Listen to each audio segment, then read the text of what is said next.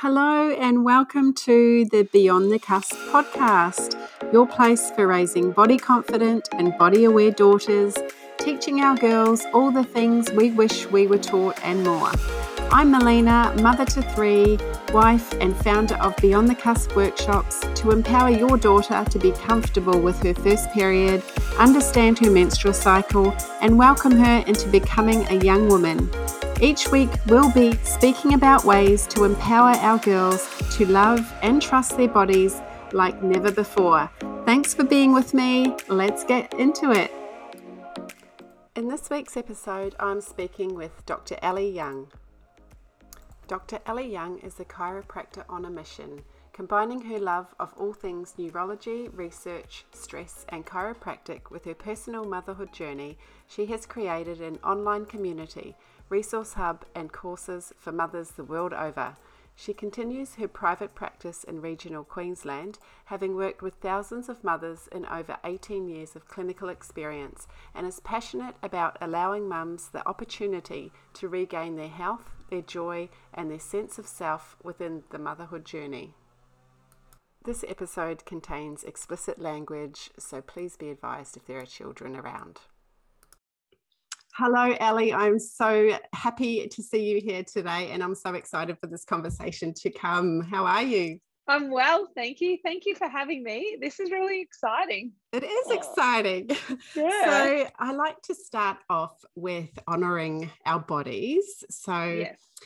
We don't spend enough time, I don't think, listening to our bodies. So I like to hear how everyone does this differently. So what have you done to honour or nourish your body today? So today, well, mine always starts the night before. So when I hop into bed every night, I love breath work to calm my vagus and help me get into this beautiful sense of deep sleep. And so I lie on my Shakti acupressure mat on the top of my mattress and pull my jammy top up, and I lie there, hand on chest, hand on stomach, and just do beautiful, conscious, slow breathing. And I will generally fall asleep on my acupressure mat and wake up about 20 minutes, half an hour later, throw it off, not where I'm going to jump on it the next morning because that hurts. I've done that once. And I feel like that nourishes me into really nice sleep cycles, which is important. My kids are 7 and 9, and I still get woken most nights to walk one of them to the bathroom because they're scared of the dark. I have 1,000 night lights, whatever. This too shall pass. And so that sets me then up for the next morning when I get up, and I do a few things as part of my morning nourishment routine as well. So I will start my day with a drink of warm water. I will then have often a celery juice or something like that that's really cleansing for my system. And then I'll go and sit on my veranda. Sometimes I journal, sometimes I pull cards, sometimes I just lie down and do a really simple yoga flow. But I just try and find a space for myself that's really calm, and that nourishes my soul because my life is really busy. And so that enables me to just into my day without Banshee Mum coming through straight away, which is really important. Yeah, Banshee Mum is not a good one. It's a real thing.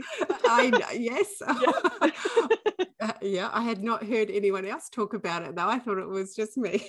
Oh no, my best friend and I talk about being Banshee fishwives and how we can so easily, if we're depleted and we're not in congruency with what's important to our value systems, we just become these shouty Banshee women. And that's a big thing that I've become more conscious of in my mothering journey, I think, so that I can honor that. Yeah. Oh, that sounds amazing. That sounds so beautiful. So I just want to ask about your breath work. So this is just mindful breathing, or do you do any of the any kind of methods that you? Depends on the day. So if I've had a great day and I'm not feeling any form of stress or anxiety hopping into bed, it's just mindfulness. It's just feeling my body move with my breath, making sure that I'm getting my stomach lifting as well as my chest lifting so that I'm getting that deep, soulful breathing. Mm-hmm. But if I've had a day which is really hectic, or I've had a fight with my spouse, or I've read an email that I shouldn't have read at 9 o'clock at night, something like that. And I'm like, oh, I've got so much to do tomorrow. I'll go into either box, but normally a parallelogram shape to my breath. So I'll breathe in for about 4, hold it for 4, breathe out for a double exhalation. So I'll go out for 8 and then hold for 4. And if I do sort of 3 to 5 cycles of that, it's just like my body goes, we're in safe mode. And I know that deep breathing activates the way my vagus integrates its gut-brain connection.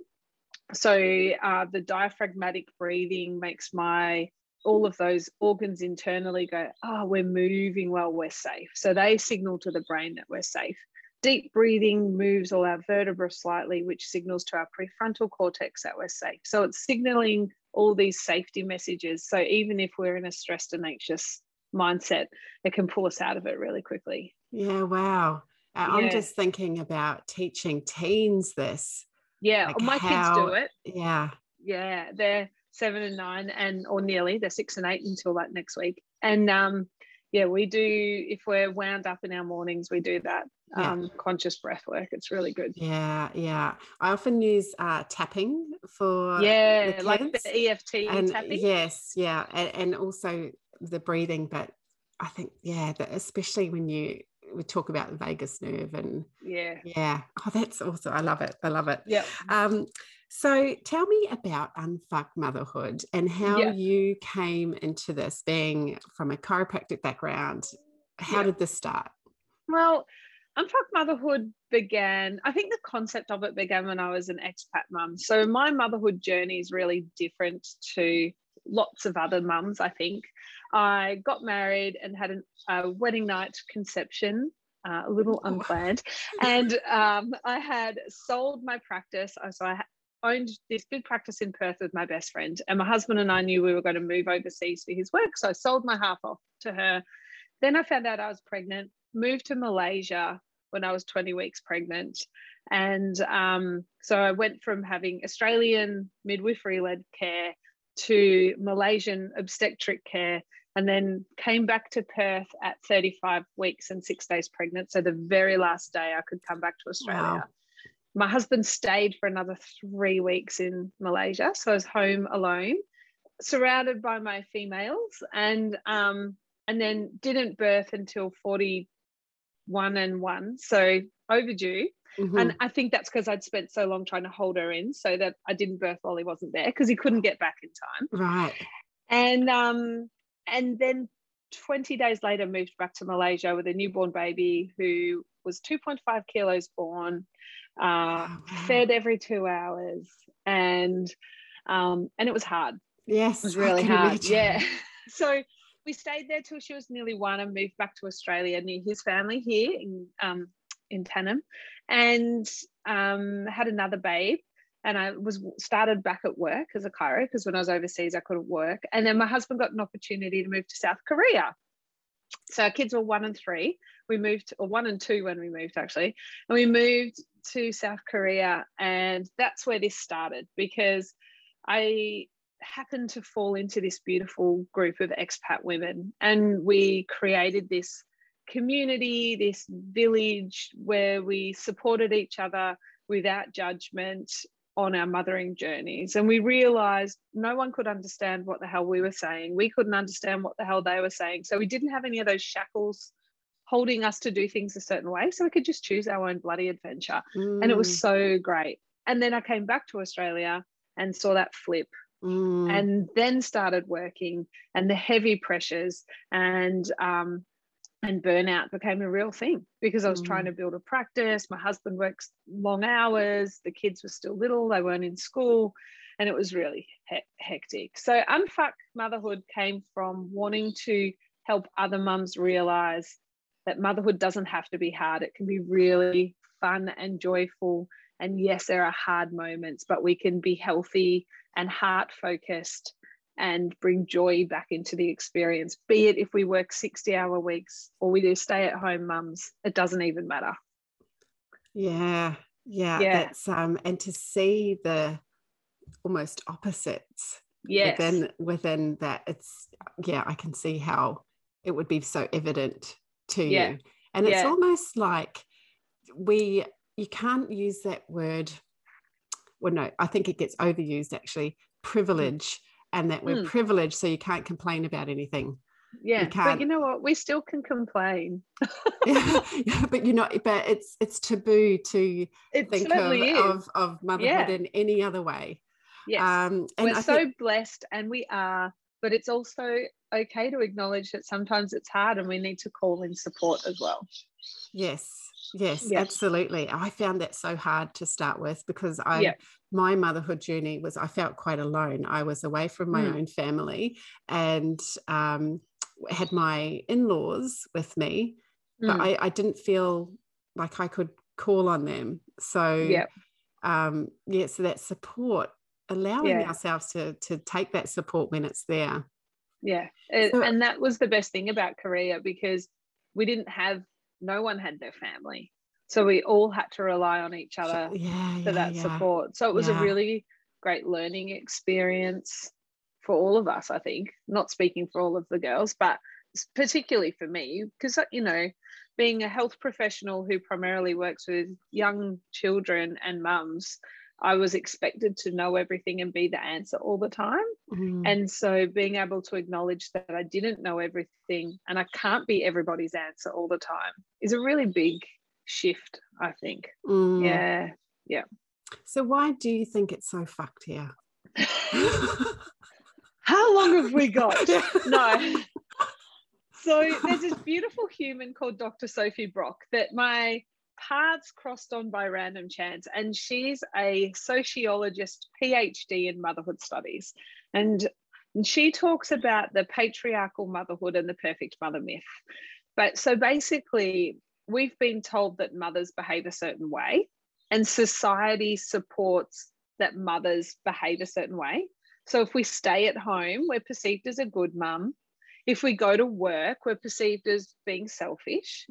Or, okay, well, you have to go to work, but you still have to mum as if you don't go to work. And when you're at work, you have to act as if you're not a mum. So we're driving a stress load in our mums that's so high, it's affecting neurology and causing burnout symptoms to occur. And then we've got the perfect mother myth. And a lot of that's driven through the concept of the Insta mums and, all the things. Yeah. And I mean, my platform's on Instagram. So, hey, I can't. But we see it. We all see it. Yeah. Exactly. Yeah. And there's this myth that to be a good mum, you look a certain way, you eat certain foods, your children look a certain way, they behave a certain way. And if your kids aren't doing that or you're not doing that, well, there's something wrong with you because you're not fitting into that ideal. So it's about breaking that down to find out that there may be parts of that really work for you. Like maybe you were a super fashionable person before your motherhood, so your children wearing really nice clothes and having those Insta perfect photos actually makes your heart super happy. Tick the box, go for that. But someone like me who's really quirky and doesn't care if her kids don't wear shoes, the thought of trying to get my children to all wear mustard on the same day really does my head in. And matching linen, I'm like, I can't go there. My kids are way too messy. So I think it's about bringing realness back into it as well, because society's certainly driving us away from that. Yes, I'm laughing because my daughter, 14-year-old daughter, seen some photos of herself when she was younger, and she's like, why am I wearing that? When I have kids, they're going to wear the nicest clothes, they're going to do this and do that. I'm like, oh yeah. And then and then they see something and they want to wear a Dora t-shirt. Exactly right. My kids, I avoided all the Frozen and all that until I moved to South Korea, and there is no choice. I was like, there was only so many hand-me-downs we could give each other, and then I was like, okay, we're Elsa and we're like Toy Story today, and that's how we're rolling. And I'm going to close my eyes and pretend it's okay. And you just roll with it while your heart internally cringes. I know. Yeah, or they want to wear like little dress up plastic high heels. I'm like, mm-hmm. where did they even go? How are they in my house? How are they in my house? Anyway.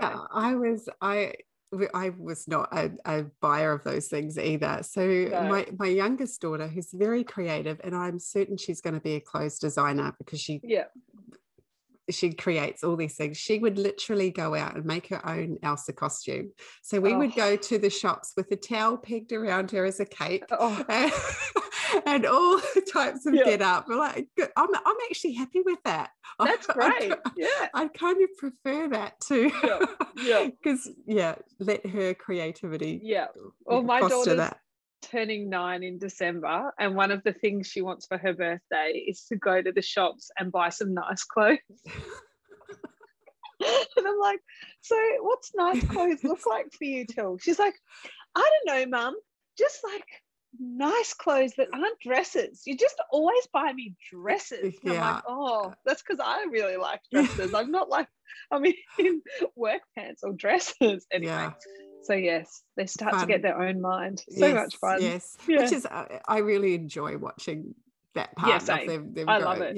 Yeah. She spent, I think, 2 hours on the weekend with one of my scarves, trying to get me to pin it in certain ways, to drape the fabric, to see what it looked like. And I'm like, oh, this is fun. And my mum loves sewing. So when we see them in Victoria at Christmas, I'll be like, okay, sewing lessons, please. Yes. Yeah. Oh, that's very cool. Yeah. So what is this initial steps to move away from this, the motherhood myth and the what was the other one you called it? The perfect mother myth. The perfect mother myth. Yeah. Yeah, I reckon that one of the first things that we can do is just recognize if and how that's playing out in our life. Have a little bit of a reflection time, asking yourself those questions. Am I doing this for me, or am I doing this for somebody else? And if it's somebody else, is it an important person that I'm doing it for, or is it not? So it could be, I've got 5 pillars of health for mums that I focus on. So sleep is one of them, nourishing food, moving, thinking, calm and mindset, and the way that we movement. Did I say move? Movement, anyway, I will send that to you. Yes. But just, I think we can choose one of those things and go, right, what do I need for that? Let's give myself the space to think how I would choose to nourish my body with food. Mm-hmm. What do I think is important for me? Do I need to actually eat some food? As mums, we so often forgo breakfast because we're too busy. We have our first coffee, we have our second coffee, we'll have a tiny salad for lunch without any protein, and then we'll get really hungry, so we'll start snacking on the kids' after school snacks. They're really sugary. We'll have a massive dinner, we'll have all the chocolate and ice cream, and then we wake up feeling gross the next morning, so we don't want to eat. And that's an easy cycle to fall into. Mm-hmm. So how can we choose to nourish ourselves so that we can show up as our best version of ourselves? How can we choose to move our body so that movement tells our brain that we're safe? Is the movement that we need, like, are we watching the Insta mums who tell us we need to do our 25-minute HIIT workout every day? There's a season in our life where that's going to be perfect for us, but there's also seasons in our life, especially if we're feeling a bit burnt out, our adrenals aren't allowing us to sleep well, that really heavy exercise is too much for our system. So we might find Pilates or yoga or calm movement or just gentle weights, something like that might be better. And then looking at your mindset, your thinking, how are you thinking well? What are the important things? Are you honoring and listening to that intuitive voice that's within inside you? And if you don't know how to do that, just that simple breath work will start to bring that forward for you. Yeah. And sleeping. How are we sleeping? Underrated. So underrated. And now, I can survive, in inverted commas, on 5 to 6 hours sleep a night, but I'm not a nice human, and it doesn't support my system in a way that it should. So I find that I actually need to be in bed and asleep by 9:30, and I'm awake between 4:30 and 5, and that's a nice amount of sleep for me. Okay. And it may be because I'm perimenopausal and maybe it'll shift as my cycle changes. But that's me at this point in time. Yeah. Yes. Yeah. I'm quite enjoying a little nap here and there as well. I've always been a napper. When I was without kids in busy practice, I had 2 shifts with a split in the middle, and I would ride home and sleep on my couch cuddling my dog for an hour and then go back to work again. It was awesome. Beautiful. Yeah. Yep. And I really like how you said, are we doing this for ourselves, or are we doing this for someone else? And I think you get to a certain age as well where if you have been doing this for someone else for so long, it will sit you on your butt and tell absolutely. you to stop. Yeah. Yep. Yeah. I like to call it, I won't swear on your podcast, the giver F40s. Like, it's like we turn 40 and suddenly we go, oh, I don't give an F about anything else but myself right now. And my hope is that when we become mums, we can get that inner strength that sometimes happens when we get older as well. Yeah. And do you know how that works with estrogen? So estrogen is a hormone of accommodation. So we accommodate a lot. And as that estrogen starts to change, we start not accommodating as much as what we did before. So I wonder if, every time, the 2 times that I've been pregnant, as soon as I've been pregnant but haven't known it, I have been very much like, nah, I'm not doing that for you. Nah, I'm not doing that for you. Nah, I'm not doing that for you. And then I would find out I was pregnant. Yeah. So I'm wondering if it relates to that somehow. Possibly. Yeah. That's really cool. Obviously, post-menopause, our estrogen drops. Just plummets. Yeah. Which we don't have children at home so much then, hopefully not. Fingers crossed. They can afford to buy a house somewhere. Or they'll all be there with their partners and everyone because they can't afford to buy a house. We all better keep building bigger homes. Yeah, exactly. So you have a program around helping reset motherhood. Tell me a bit about that. I have a program. It's called the 6-week Mama Reset, that actually goes for 7 weeks, but I can't change the name now. But it's a bonus. We step through the ways that motherhood has got us where we are. So we talk a lot about society. We reflect on our values of who we are as a mum. So we actually spend some time finding out what matters to us. So let's talk about. We often as mums don't consider that anymore because we're giving so much of ourselves to everybody else that we're the bottom of the list. So we revisit how to actually make ourselves the top of the list again, and make ourselves the top of the list in a way that doesn't create disharmony, doesn't rock the boat too much, and doesn't add to the load of mums, because our load is already big. So it's not about just adding all new stuff in. It's what can we take out? How do we fill that spot? How can we make our resilience bucket not overflow every single day? How do we avoid our banshee moments primarily? So it steps through that process. It steps through ways to support your system. It goes through, each week is like, this is how we eat well. This is how we move our bodies. This is how we can think and calm. And we talk a lot about breath work and a lot about our brain function and how this all links back neurologically to the functioning female body. And then we tie it all together with a beautiful revival plan and integrate it at the end. It's totally fun. Yeah. So it's an online course with a weekly check-in with everyone doing it. Yeah. It would be fun with checking with you each week. But that's all things like I talk about in my workshops. I talk about the red tent and how we used to all go for 3 days into a red tent or a moon lodge where we all bleed. Yeah. And that's all the kind of things that they would share at that time.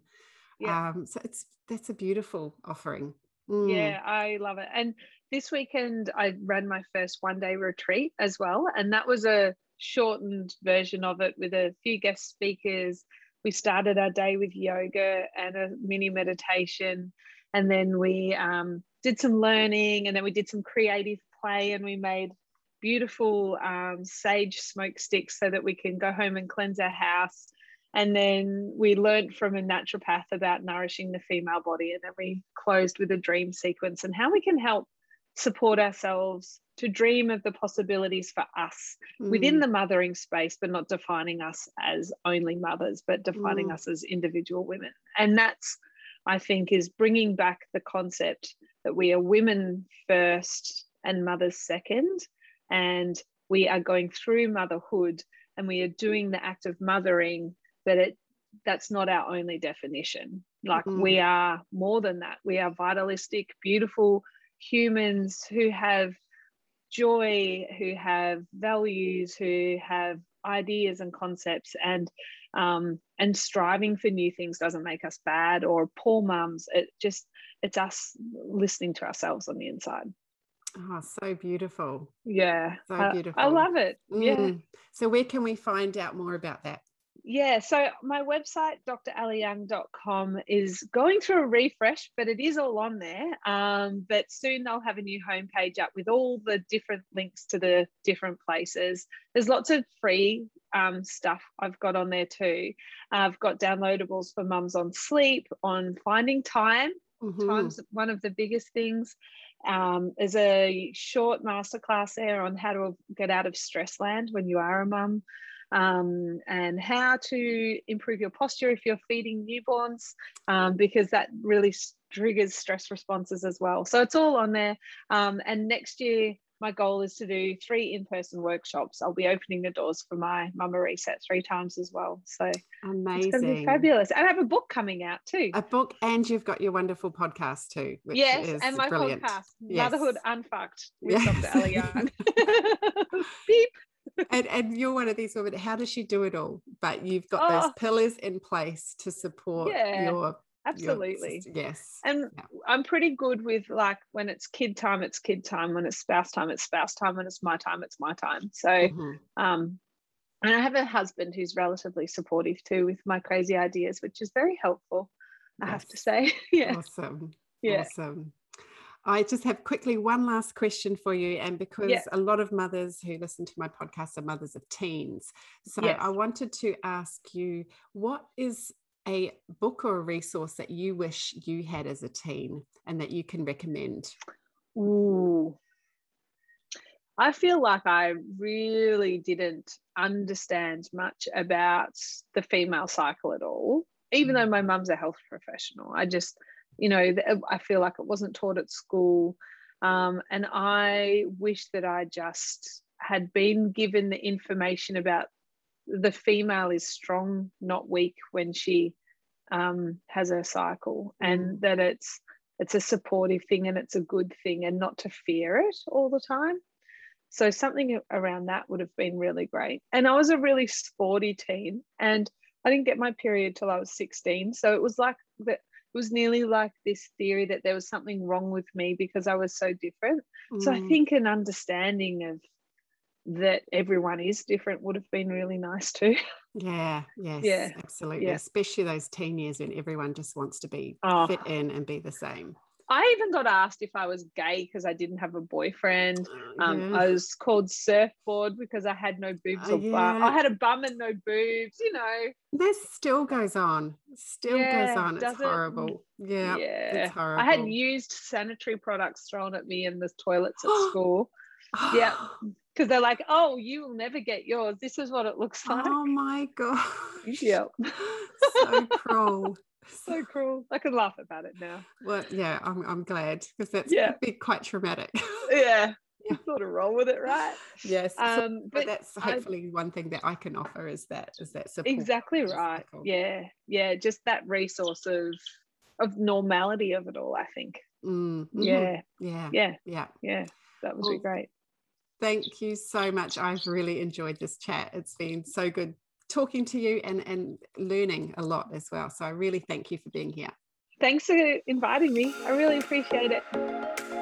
Thanks for listening to this episode of Beyond the Cusp podcast. If you'd like to know more about Beyond the Cusp workshops and join in more conversations, come and join me on Instagram and Facebook under Beyond the Cusp. And if you found this helpful, I'd love if you could rate and review this podcast and share it with someone else in your life who you would think could benefit. I look forward to seeing you next time.